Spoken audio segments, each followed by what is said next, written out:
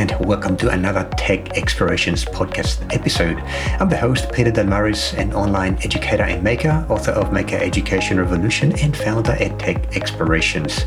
And in this session, my special guest is Jon Evans. Jon is an electrical engineer and open source software developer based in Boston. Since around 2011, Jon has been designing electronics and firmware for industrial and consumer products, and most recently in the 3D printing industry. He's been a contributor to the KickOut EDA project since 2016 and a member of the lead developer team since 2018. And he's also created several smaller open source projects related to LED art installations. In this conversation, we'll take a look at Jon as a maker, engineer, and open source project contributor, how he started and how he got where he is now. Jon, welcome to the podcast. How are you today? Great. Thanks, Peter. Glad to be here. So this is the second time that we have a chat in about 4 weeks. First one being your presentation at the Makers Summit. I'm not sure what the order of the release of the podcast versus the summit is going to be, which one is going to be first, but I'm putting that in there for the record. And I'm actually excited because this chat that we're about to have is more open-ended. It's more about you as a maker and as an engineer, rather for you to produce a formal presentation and teach us something new. So I hope you're ready for that. Mm-hmm. Yeah, bring it on. Okay, so let's start from the beginning. Would you like to take a few minutes and tell us a little bit about your background? You can go as far back as you like. When you were a kid, maybe tell us an interesting story about what caused you, I guess, what influenced you or inspired you to become an engineer, and then we'll follow the thread from that point forwards towards now in time. Sure. So I was always one of those kids who was tinkering with things, but I think when I really got serious about making and engineering was in primary school. I got involved with these robotics competitions where we had, every year a set task to accomplish and a short period of time to build a robot and then compete with it.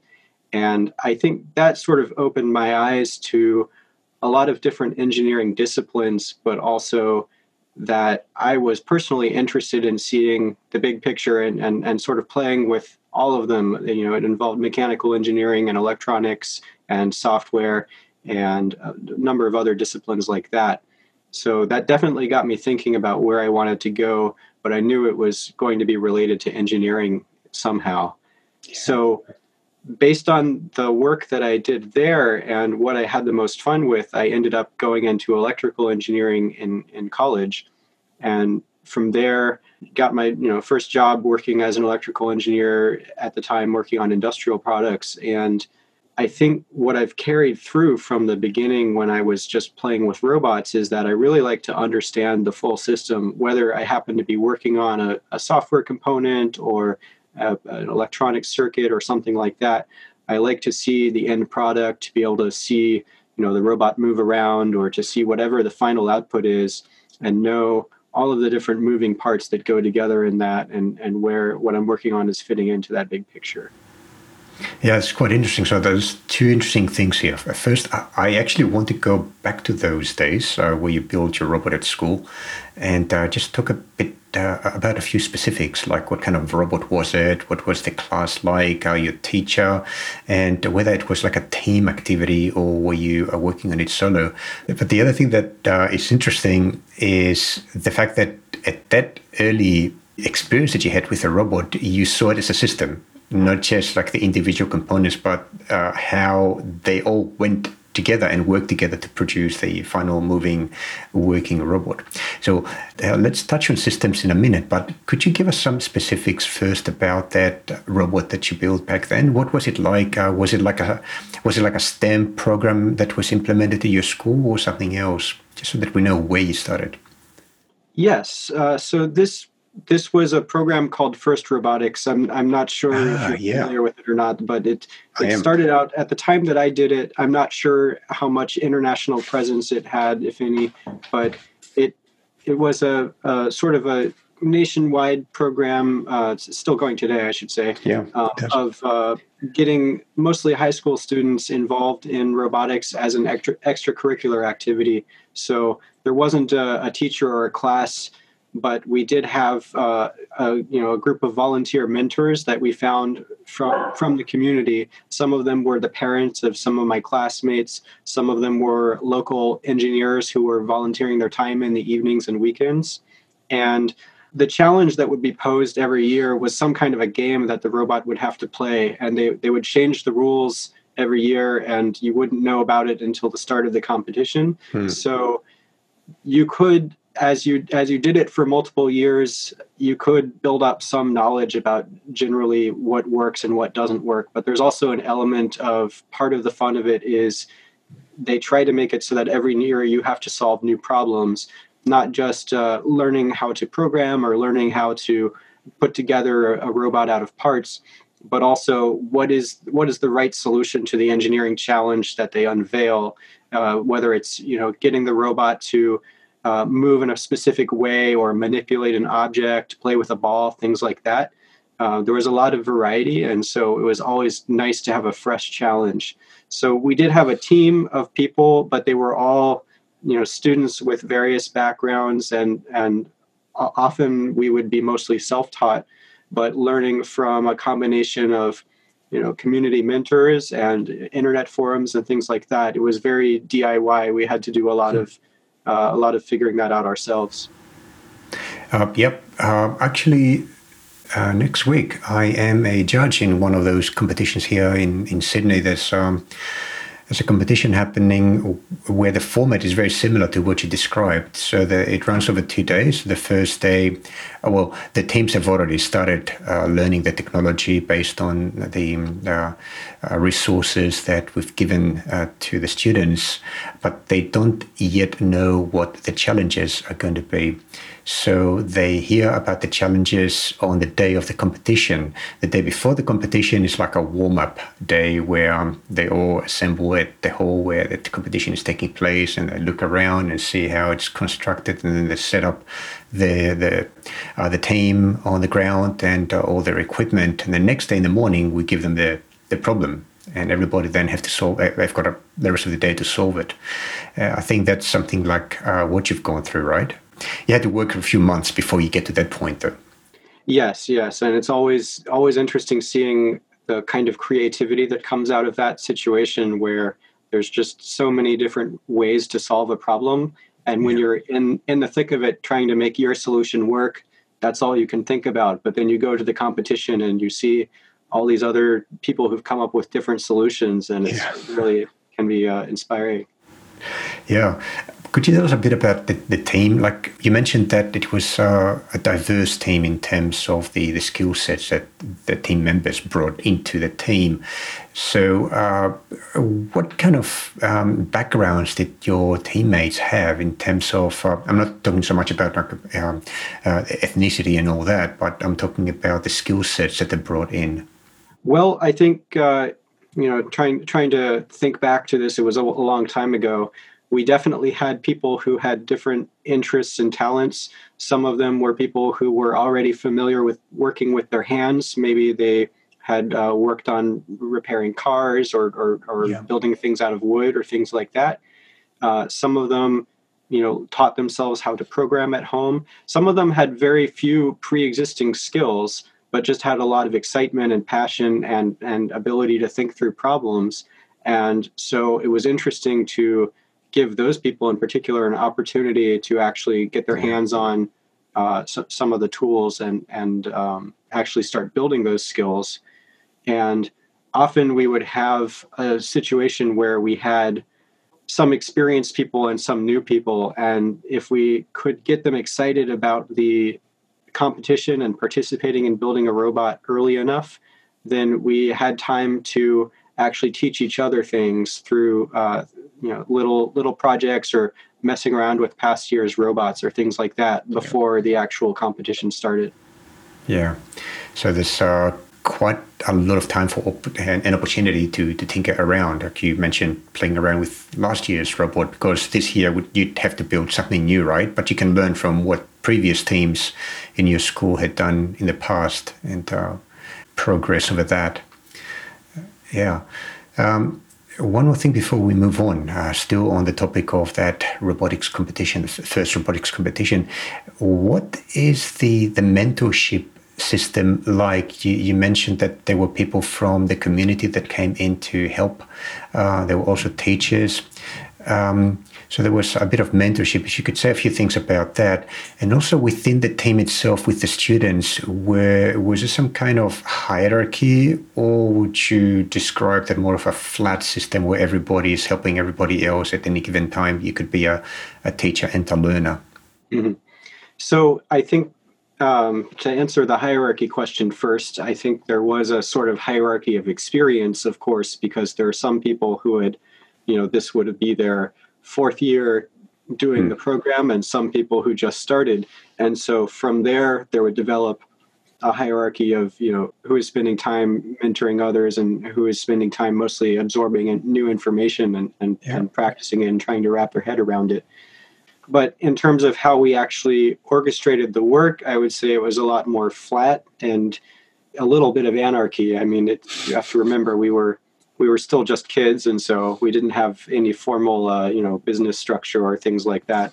It was a little bit of people worked on what they were really motivated to work on. And different people are motivated by different things.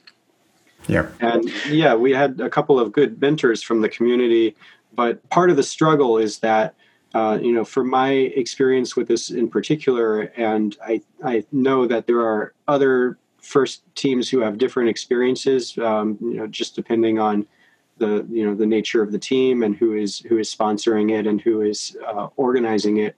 For my particular team, we didn't have any very formally engaged sponsors who were engineering organizations.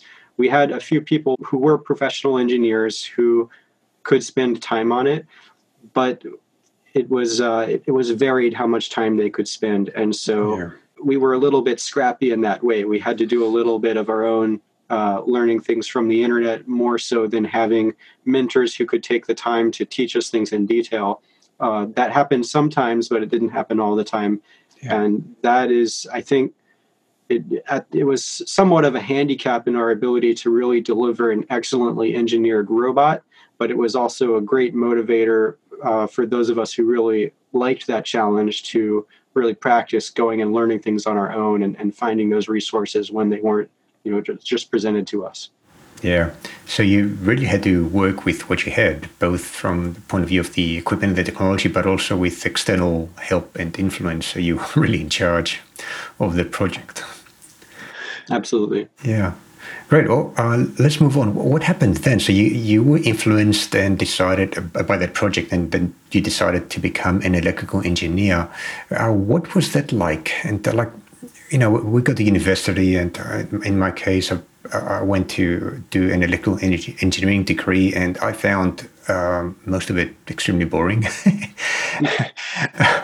But somehow, the fire remained through that experience. Was it like that for you, or did you find that experience as you expected it, perhaps, in terms of being able to create interesting things with technology?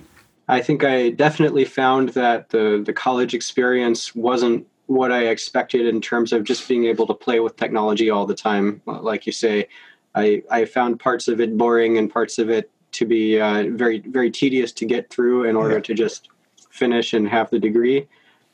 Fortunately, I had enough experiences also in a few classes and a few side projects where I actually did get to play with technology in the way that really excited me, and that kept me motivated and kept me looking forward to the time when I would be through with the rote work and the memorization and things like that, and on to building things.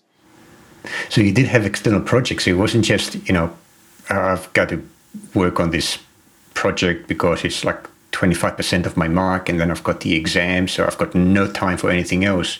You did have a few projects on the side, which kept your curiosity and I guess skill set as well, making skill set alive.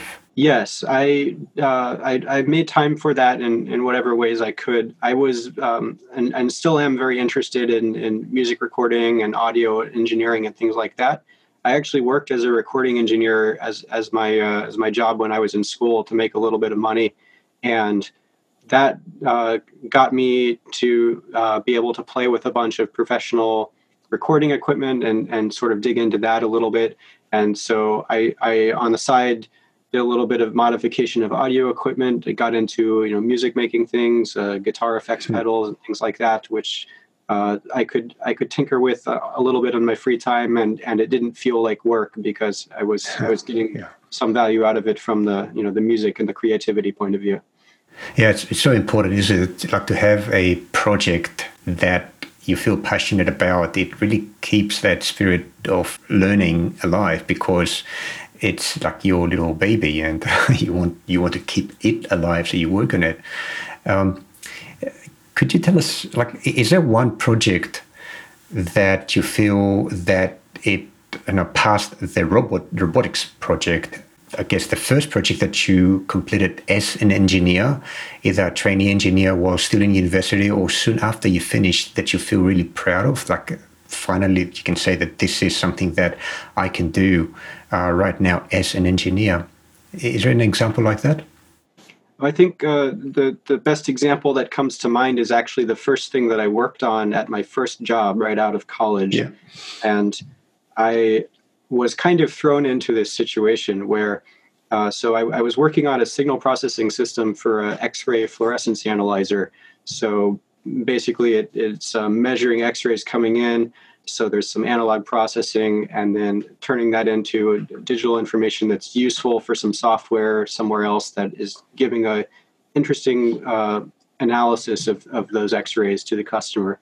So when I started at this company, I found out shortly afterwards that my boss, who had designed the first prototype of this system, was going to be leaving the company. And so the first thing that I did was I was asked to sort of dive into this and sort of pick it up and finish it. And I had no idea what I was getting into at that point, but I'm very proud of being able to actually pull that off because it involved having to do a lot of fast learning in a lot of different areas. Yeah. I mean, there was analog circuitry, the FPGA, DSP firmware, and things like this, and none of that I had ever really done in this kind of a commercial setting before, whether in a hobby project or in school, and it was certainly a shock to have to learn how to do all those things in the setting of not really having someone to rely on who I could always ask questions and would have the Yeah. answer. There were other engineers there, but none of them were a deep expert in everything.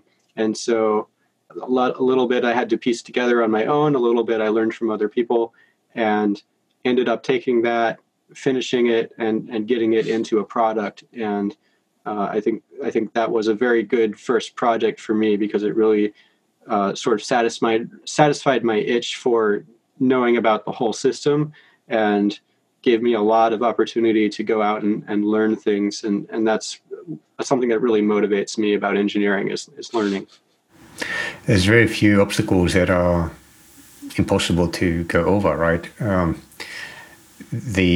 I find that this kind of baptism of fire, like I've seen it with a lot of engineers, like fresh out of university or college, and somebody gives them like a project and then leave, leave them on their own. It's like the deep end of the pool, and I find that that's like a really transformative experience. Pretty much everybody that I've spoken to that has had that kind of experience do highlight it as one that really made a big difference in their career and their ability, the belief in themselves to go and build even bigger projects after that.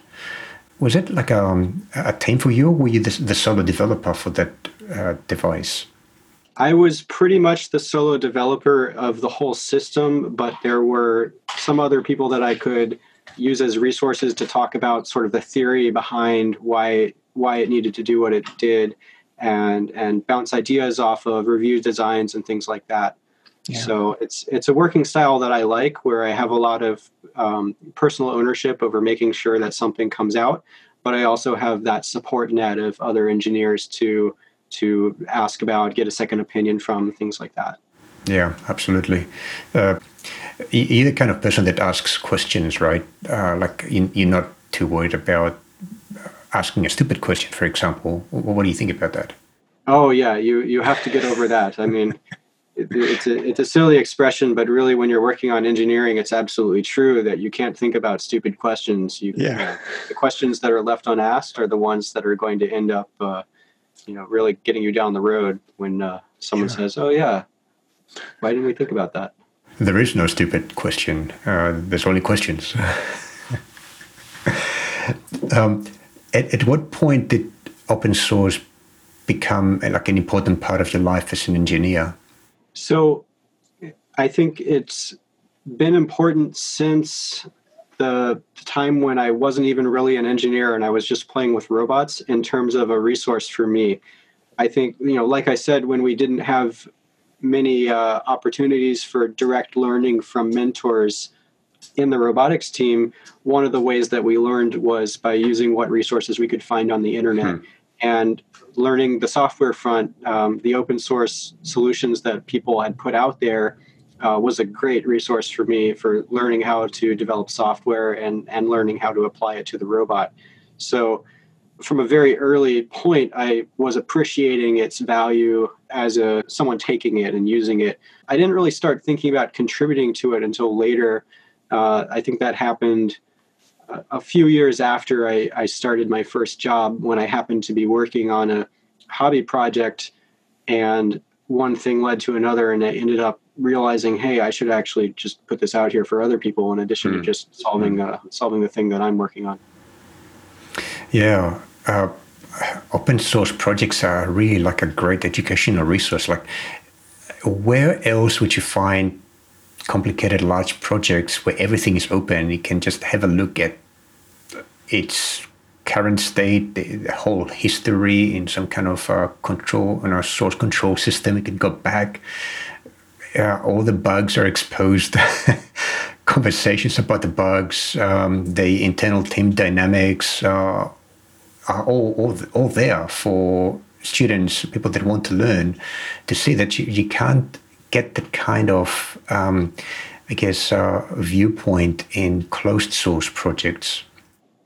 Right. Yeah. And that's another reason why I'm excited that the open source hardware movement is gaining some traction in recent years, because, back when I was doing the robotics things, it wasn't as common to be able to find schematics for a circuit, along with some good explanation of what was going on and why and the history. I mean, you could find a schematic for something, but it was up to you to sort of interpret it and figure out the history and figure out if you could adapt it to use with your project. Yeah. Well, we'll come back to open source in a few minutes, but I just wanted to continue the thread there of you now as an engineer. So you had this first project. I'm not sure if you're still with the same company. Can you give us a summary of what happens next in terms of projects that you worked on, and like a kind of path did your career take from that point? So what I found from my my time starting at that company and then continuing there for almost 6 years is that as I became more experienced with developing products and being involved and taking a look at what was happening at a product level, in addition to what was happening at the level of whatever kind of component I was working on, I started getting more and more involved, not only from a technical point of view, but from a leadership point of view, with making the products actually a reality. And so I worked on several other product launches with that company, where I was involved in some aspects of the hardware design, but I also started taking a bigger role in the project management and organizing the rest of the team around how we could best design the electronics and get them ready for manufacture and things like that. So that's what led me to where I am now, which is a different company where I am the lead of the electrical engineering department. And so I am taking a bigger role on the management side, as well as looking into technical issues where necessary, and keeping my hands dirty with all the different interesting electronics problems. Okay, that's very interesting, because now what comes back to my mind is what you said about your first robotics competition project. That where you said that you're very interested in the whole system, not just the individual components. And it seems to me that interest in the whole thing was carried through to what you're doing now, where you are responsible for the whole product and for managing the team, all the components in it. Am I right there? Can you see the connection? Absolutely, yeah. Yeah. So yes, I think it's very important to me to be able to see how the things that I'm working on turn into a finished product, whether that's an open source or a commercial product. To be able to see the end use and see how people are going to use it, and is it going to solve their problems, and how well, and things like that. Yeah. And having that level of understanding, and then being able to pull the pieces together to try to achieve things along that axis is important to me. It helps me understand how to prioritize the deeper down technical work, and when we're making trade-offs between different solutions and things like that. It's a good frame of reference to have. Yeah. Well, could you comment about this? Like, there's engineers that follow that path where they become like system oriented, and a lot of them end up in a more managerial or management role, like yourself.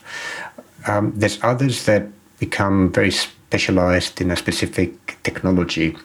So they go the opposite way. They don't look at the system, but they look at the component. Could you compare the two, not in a sense of who's better than the other, like that's not what I'm saying, but like what kind of thinking processes, I guess, or approaches to technology would these two types of engineers take? And if you could say a few things based on your own personal experience, but also from what you see from your team. Well, I think the most important thing is that engineering is a discipline where I think the people who succeed at it, no matter what way they succeed, are motivated by something internal, not just by getting paid or something like that, but they get something out of that. And I think different people, their brains work differently. They get motivated by different things. And so that's probably part of what drives some people to specialize in a certain area and dig really deeply into something, and other people to really need to have that wider view. And I think everyone only has so many resources, mental resources, that they can put into the work that they're doing and what they're learning, whether it's for a hobby project or for engineering or things like that. And so people are ultimately going to be driven to spend that internal energy in some way or another based on the things that matter to them. And so I think the people who really are able to dig into something and really get deep technically and spend a lot of time on it, I imagine are very much motivated by the desire to really understand that from top to bottom, and to really dig into, okay, why does this do what it's doing in the circuit? Okay, what would happen if I change this, and what's the underlying theory going on here? And do we see some path to make a little tweak and get some better performance out of it, or something like this? And it's possible to, of course, spend weeks or even months on such a rabbit hole. And I think the curiosity there can be really important. And ultimately, whether it's curiosity or some other kind of motivation, it's something about the process that really works for you. And I think, my personal take is that, like I said earlier, being able to see how all the pieces fit together is very motivational for me. But I also see people who, they might not want to hold all that in their mind at the same time, because instead they'd rather hold in their mind that very deep look at a particular thing, and then maybe every once in a while put that on a shelf and take something else off the shelf and go really deep in that direction. So that's curiosity. Is that the word that is the common denominator among all engineers? I find scientists are the same. Like you need to be able to spend a lot of time on one topic. Like, can you be an engineer without that curiosity? I think that you need to be driven by something that is related to curiosity. I think you can spend time looking into a lot of different areas of engineering and maybe because you're working for a company and that's the direction that the company needs you to look into.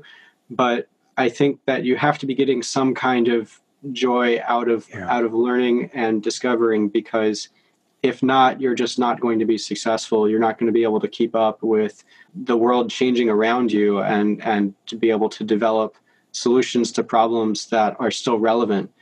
Because I think at the end of the day, we're trying to solve problems, whether it's a hobbyist project, you're trying to solve a problem for yourself, or whether you're getting paid to solve someone else's problems.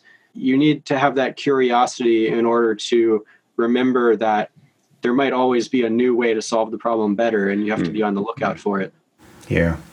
So there's like you got to find the deep meaning, which can be something totally different to your compensation in terms of how much money you make per hour, per day, or whatever. But that you need to find some meaning in whatever you do, and it's especially true for engineers because of the technology changes so fast. You need to ground your work into something that gives your work meaning over the long term. Well, I want to switch gears now to a more personal question. Out of everything that you do every day, work-wise or contributions to open source projects, which we'll talk about open source in a minute, what is it that you enjoy the most? It could be technical, it could be social aspect, but what is the number one for you, if you can say number one? I would say there's sort of two things that come to mind, and I'll try to figure out if one's more important than the other. But one of them is being able to see the result of my work. And that can be hearing from people who are using KiCad and enjoying a new feature that I worked on, or seeing people using a product that I helped to develop, or even something as simple as seeing some of my coworkers making use of an internal tool that saves 10% of their time on something, or some things like that. I think it's very good to have that feedback loop of knowing that I'm doing something positive for someone else's life. And I think another thing is along the lines of learning new things, being able to collaborate with people from whom I can learn. I'm fortunate to work in an environment where I'm surrounded by amazing people to learn from, and always able to have very interesting conversations about a whole lot of different technical topics, some of which I have very little knowledge about right now. But it's always motivational to know that I can start that conversation and start down some new avenue if I want to. Yeah, absolutely. So you brought in two number one things, which is fine. I thought it's very hard to choose one, right? I find just to pitch in there one, it's just, I find that from my work, like I'm asking myself now, I also quite enjoy those aha moments, like every now and then where I finally figure out how to solve a problem that I couldn't like 5 minutes earlier. Something happens and I finally get to the solution. That's the aha moment. And there's a little bit of dopamine in the brain as well, I think. And that's one of the things that I guess motivates engineers to keep working for long hours on a problem, because eventually they'll solve it, and that's when the dopamine hits. Yes, definitely. You feel good, right? Yeah. Okay, let's flip it on its head now. What aspect of your work don't you enjoy at all? I don't want to say hate, but you don't like. All right. Well, I'll talk about my day job, because I think if there was something that I really didn't like about working on KiCad, I could just stop doing it. But I mostly like everything about that. Yeah. So I would say the least fun part of product development for me, and I don't really dislike it, but it's definitely the least fun for me. So if I had to pick something that was really bad about product development, or at least not fun compared to the other parts of it, it would be dealing with logistics and the supply chain side of building a product. If you're trying to build more than just a tiny production run, there's going to be just a mountain of stuff to do to get all the components in place, to get all of the right information to your manufacturing partners. It's possible to spend weeks or sometimes even months in this phase where you haven't been designing anything, you haven't been solving any engineering problems, so to speak, but it's all necessary work if you want to actually produce something that other people can buy.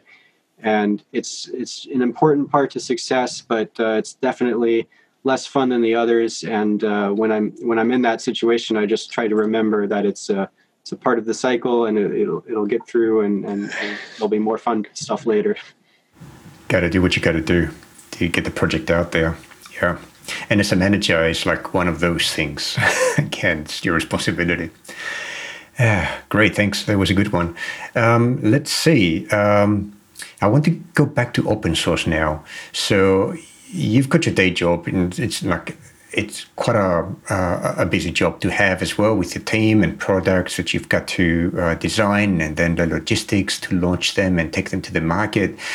But on the side, you also have KiCad, and you've got a few other, I think, smaller open source projects that you are also maintaining. But with KiCad, you are in the you are lead developer, and you are in the big team, I guess, of the people that manage the whole project. I've got a few questions there, but let's start with the first one. How do you manage to have your busy daytime job and then KiCad as well, which is not a small project. It's a big one out there. Yeah. How do you manage? I would say the way that KiCad is successful is that we have enough people who are able to contribute that we can handle some variation in any one person's availability. And I myself am one of the more flaky people in terms of what my schedule looks like. I think some of our core developers have a very regular schedule in terms of when they're able to contribute to KiCad. And some of the others, including me, our lives are a little bit less predictable. And so it is a challenge, and it's definitely something that we have to figure out how to plan for. I would say, for me, it varies over the course of the year. My day job is somewhat predictable in terms of how much time I'll need to spend on that. But I also have other responsibilities some parts of the year that I need to focus on in addition to working on KiCad. And so sometimes I spend 10 or 20 hours a week working on KiCad code. And sometimes I will go a month without even compiling it. I try to at least keep up with the discussions that happen on the mailing list and forums and things like that. I typically spend more time on it in the winters, and so it's about to be winter in Boston, so I'm gearing up to dive into some code. But I think it definitely is true that we have a number of different people contributing to KiCad who have schedules where they sometimes can put a lot of time in and sometimes less time, and it all works out, but it sometimes makes it hard to predict when a particular release will be ready. Yeah. I guess being a contributor to an open source project, which is not commercial, right, and it's not your job, the flexibility is built into your role so that you can flex up and down as you can. I wonder, apart from contributing code and not checking into the discussion forums, as a member of the lead team, what are some of the other functions that you perform or responsibilities that you have? So the lead team for KiCad, and I want to say, this is how KiCad is organized, and I think there are a million different ways to organize this for different open source projects. We try to sort of set the direction of the project and figure out, the lead team is made up of a group of developers who are both experienced enough with the project such that they can be relied on to maintain the standards we've put in place and help welcome new contributors and review their code, but also that we want to take on bigger features to put in a larger time commitment of code overall. And so the lead team can sort of plan around what people will be able to accomplish for a certain release. Right. We can figure out, okay, what does it make sense to do for KiCad 6, for KiCad 7, for whatever comes after that, based on how many people we have on the lead team and what each of those people is comfortable with and excited about working on and things like that.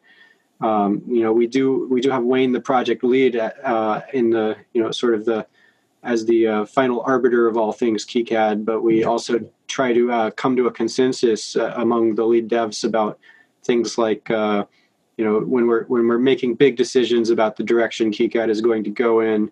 It's sometimes helpful to have a group discussion about it and figure out get everyone's input on what the right direction might be before we make a decision. Right. So that's the job of the lead team, right? Well, the members will code and deal with bugs and stuff like that, but the main responsibility is to plan for the future of the project through discussions. That's one responsibility, and another very important one is to make KiCad a welcoming place for new developers. Right. So helping to set the tone of the discussion, have a positive tone, and help to make less frequent contributors have a good experience by giving helpful feedback and reviewing their patches and getting them merged. It can take a lot of time to deal with a lot of patches coming in, and so by having more people on the lead developer team, we're trying to make it so that the time that it takes for some contribution to get reviewed is lower, and people can expect that they will actually get their code looked at and have an honest review. Right. Interesting point, because so the future of any open source project is not just how much code is getting written or rewritten, but also managing the people and constantly bringing in new people. As there is attrition, I guess people have lives and they move on, but you need to replace them and then bring on new people as well to ensure that the continuity of the project. And that again is the responsibility of the lead team, right? Right. Yes, we ideally create an environment where those people will come in and find it to be a project that they enjoy contributing to, and develop a relationship with the other developers, and those kinds of people who then continue to ramp up their contribution are the people who get invited to join the lead team. Quick question. So inside the lead team, how do you have these conversations? Is it like face-to-face or video conference or through a email list? And is it public or is it just between you? We've tried a lot of different methods. I think we mostly communicate via email and forums. We try to do a lot of things out in the open. Every once in a while, there'll be a private thread if people want to discuss the particulars of a solution before it's fully baked. Sometimes it's good to brainstorm things and put together something that we're all happy with before it becomes public. But we often will just discuss things on the public mailing list. Yeah. We have gotten together a few times for face-to-face meetings. I'm looking forward to going over to FOSDEM in Belgium next year and meeting a lot of the KiCad team again. Last I met in the KeyCon conference in Chicago. Yeah. So we occasionally get those times to meet up, and we're planning on making good use of it. Face-to-face time is really helpful. And so we've set aside some time after the conference to just spend a few days really brainstorming, working together, and trying to have a really productive time of it while we're all in the same room. Yeah, and KeyCon 2020, I think, has been announced a couple of weeks ago at CERN in Switzerland. Yes, right? So you'll be having. Yeah, I'll try to make it too. So it's like both KeyCon is something I want to do, and CERN. I want to go see CERN and the Super Collider. So it's a perfect opportunity. So then we spend a bit of time, the core team will spend a bit of time to plan after that. So it's a good opportunity.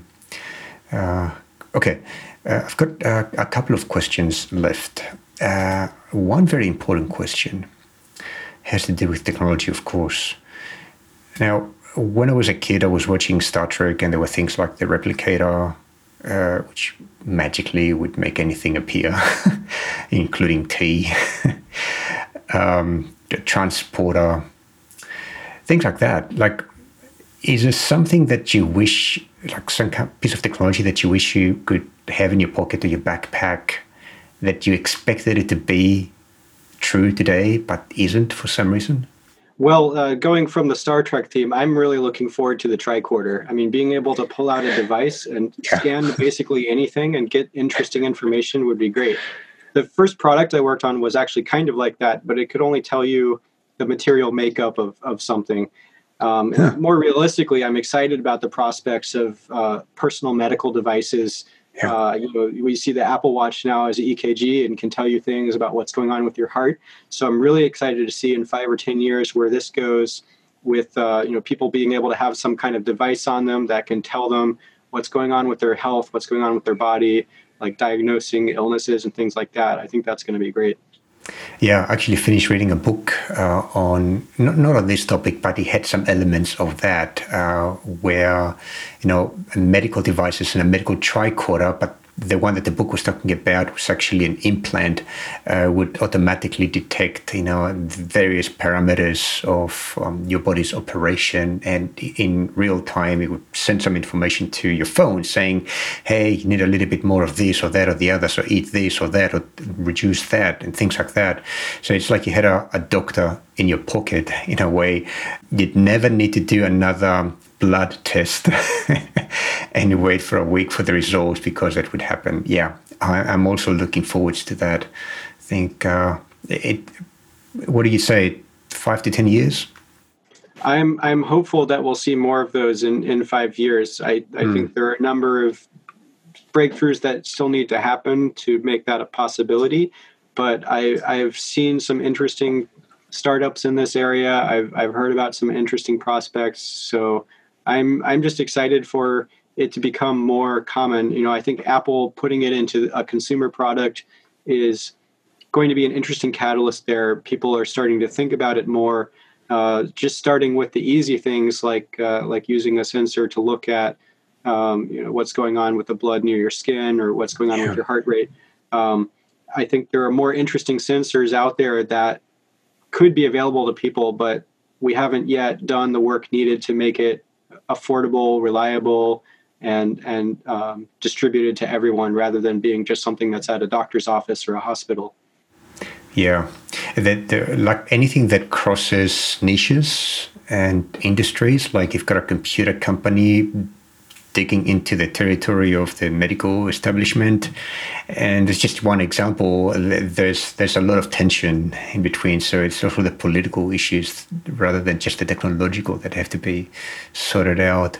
But I think eventually, like we've seen in the past, they do, and the benefits are enormous. So 5 years, okay. Well, I don't know we'll have the full tricorder in 5 years, but I imagine they'll have some interesting products. I know that the industry has been there's been some cases of bad situations where people made promises that just weren't true about devices like this. And I think it's a tricky one, because improving people's health is such an important field. It's going to put a lot of people into looking for solutions, and sometimes looking too hard and coming up with solutions that aren't actually solutions. But I still think it's an important area for research. Yeah. Another example is like the diabetics, and there's millions of diabetics that have to do like inject insulin every day. So put a syringe in your arm a couple of times a day, and then check your blood again by puncturing your skin. That sounds very radical, but I guess that a device like that its single purpose would be to measure your ECG plus your glucose level. That's a huge step forward. And then there's so many other things you can measure and report. All right, great. Thank you. Okay, Jon, let's say that a new engineer or a person that is about to become a new engineer asks you for advice. What would you say? Well, other than the bit we already talked about always keep learning, I think one piece of advice I would have is to approach everything you're working on, whether it's big or small, as an opportunity to excel. You can always find opportunities to go above the bare minimum on a project. And I think if you're strategic about it, you could get a couple of advantages from this. First of all, obviously, if you go above and beyond what someone asked you to do, they're probably going to be happy with you. It's going to help your career growth. But also, it's an opportunity for you to guide your own learning. So, one example would be if you are given a task to do and you realize, oh, this is repetitive. I'm doing the same thing over and over again. I could automate it with some kind of a script. Maybe you can do it 10 times faster. So now you can get the work done and you can also deliver the script and say, hey, I can show other people how to use this script, and everyone's happy. Plus, in addition to doing that work, you got to practice your scripting skills.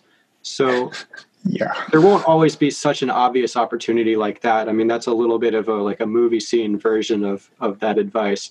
But we all sometimes have work to do that isn't fun because it's not quite what we wish we'd be working on, but it's what's needed to get the project done. And sometimes you just have to get it done and get through it. But sometimes it's an opportunity to say, hey, how can I get this done and also go above and beyond, learn a little bit extra myself, and really just show my boss or whoever that I'm sort of really committed to this, even though it's not that excited a task. Yeah, I think that's good advice. Always try to do a little better than what's expected of you, because your own expectations of yourself very often are guided by what other people expect of yourself. So if you're lucky enough to have somebody that expects more of yourself, they can push you forwards, you're lucky. Most of us don't have such a person. They just ask for A and they expect A. But if you give A plus, that's a benefit for all of us, right? I remember, I think in my first job out of engineering, I was writing software. I was working for a document company, and we had a lot of XML. And my boss pretty much every day had a new project for me that would get me out of my job. And that had to do with automation. So he'd ask me to write a script to automate that and this and the other so that I wouldn't have to do it manually anymore. So he called it, get yourself out of the job. And I'd happily do it because I liked automation. So yeah, there you go.